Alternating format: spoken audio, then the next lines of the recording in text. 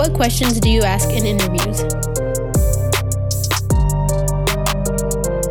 Interviews. When I interview agents, and I've talked about this before, for me it's all about attitude, guys. It's all about, how you carry yourself. Are you a nice person? Are you able to play well with others? Like that it's really what it comes down to for me. Experience and stuff like that, yeah, I guess that matters. It also depends what I'm interviewing for. If there's a certain specific position, for example, we just barely hired a marketing manager.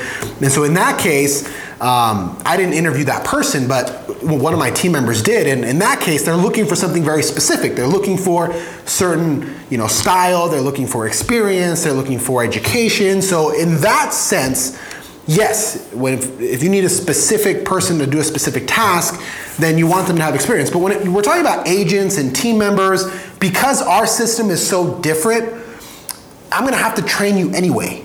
Like, even if you have experience, you've worked somewhere else, you haven't worked this way, I promise you.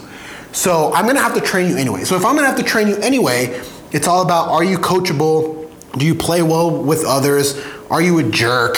And there's a lot of tells. Whenever I interview someone, I'm weird. I try to look them up on social, try to follow them on Instagram, try to find them on Twitter. When we talk, try to get a feel for, are they being fake? Are they being real? Do they have a nice tone? Are you just a good person? And the thing with interviews is that anybody that goes to a job interview, you put your best foot forward. It's entirely staged.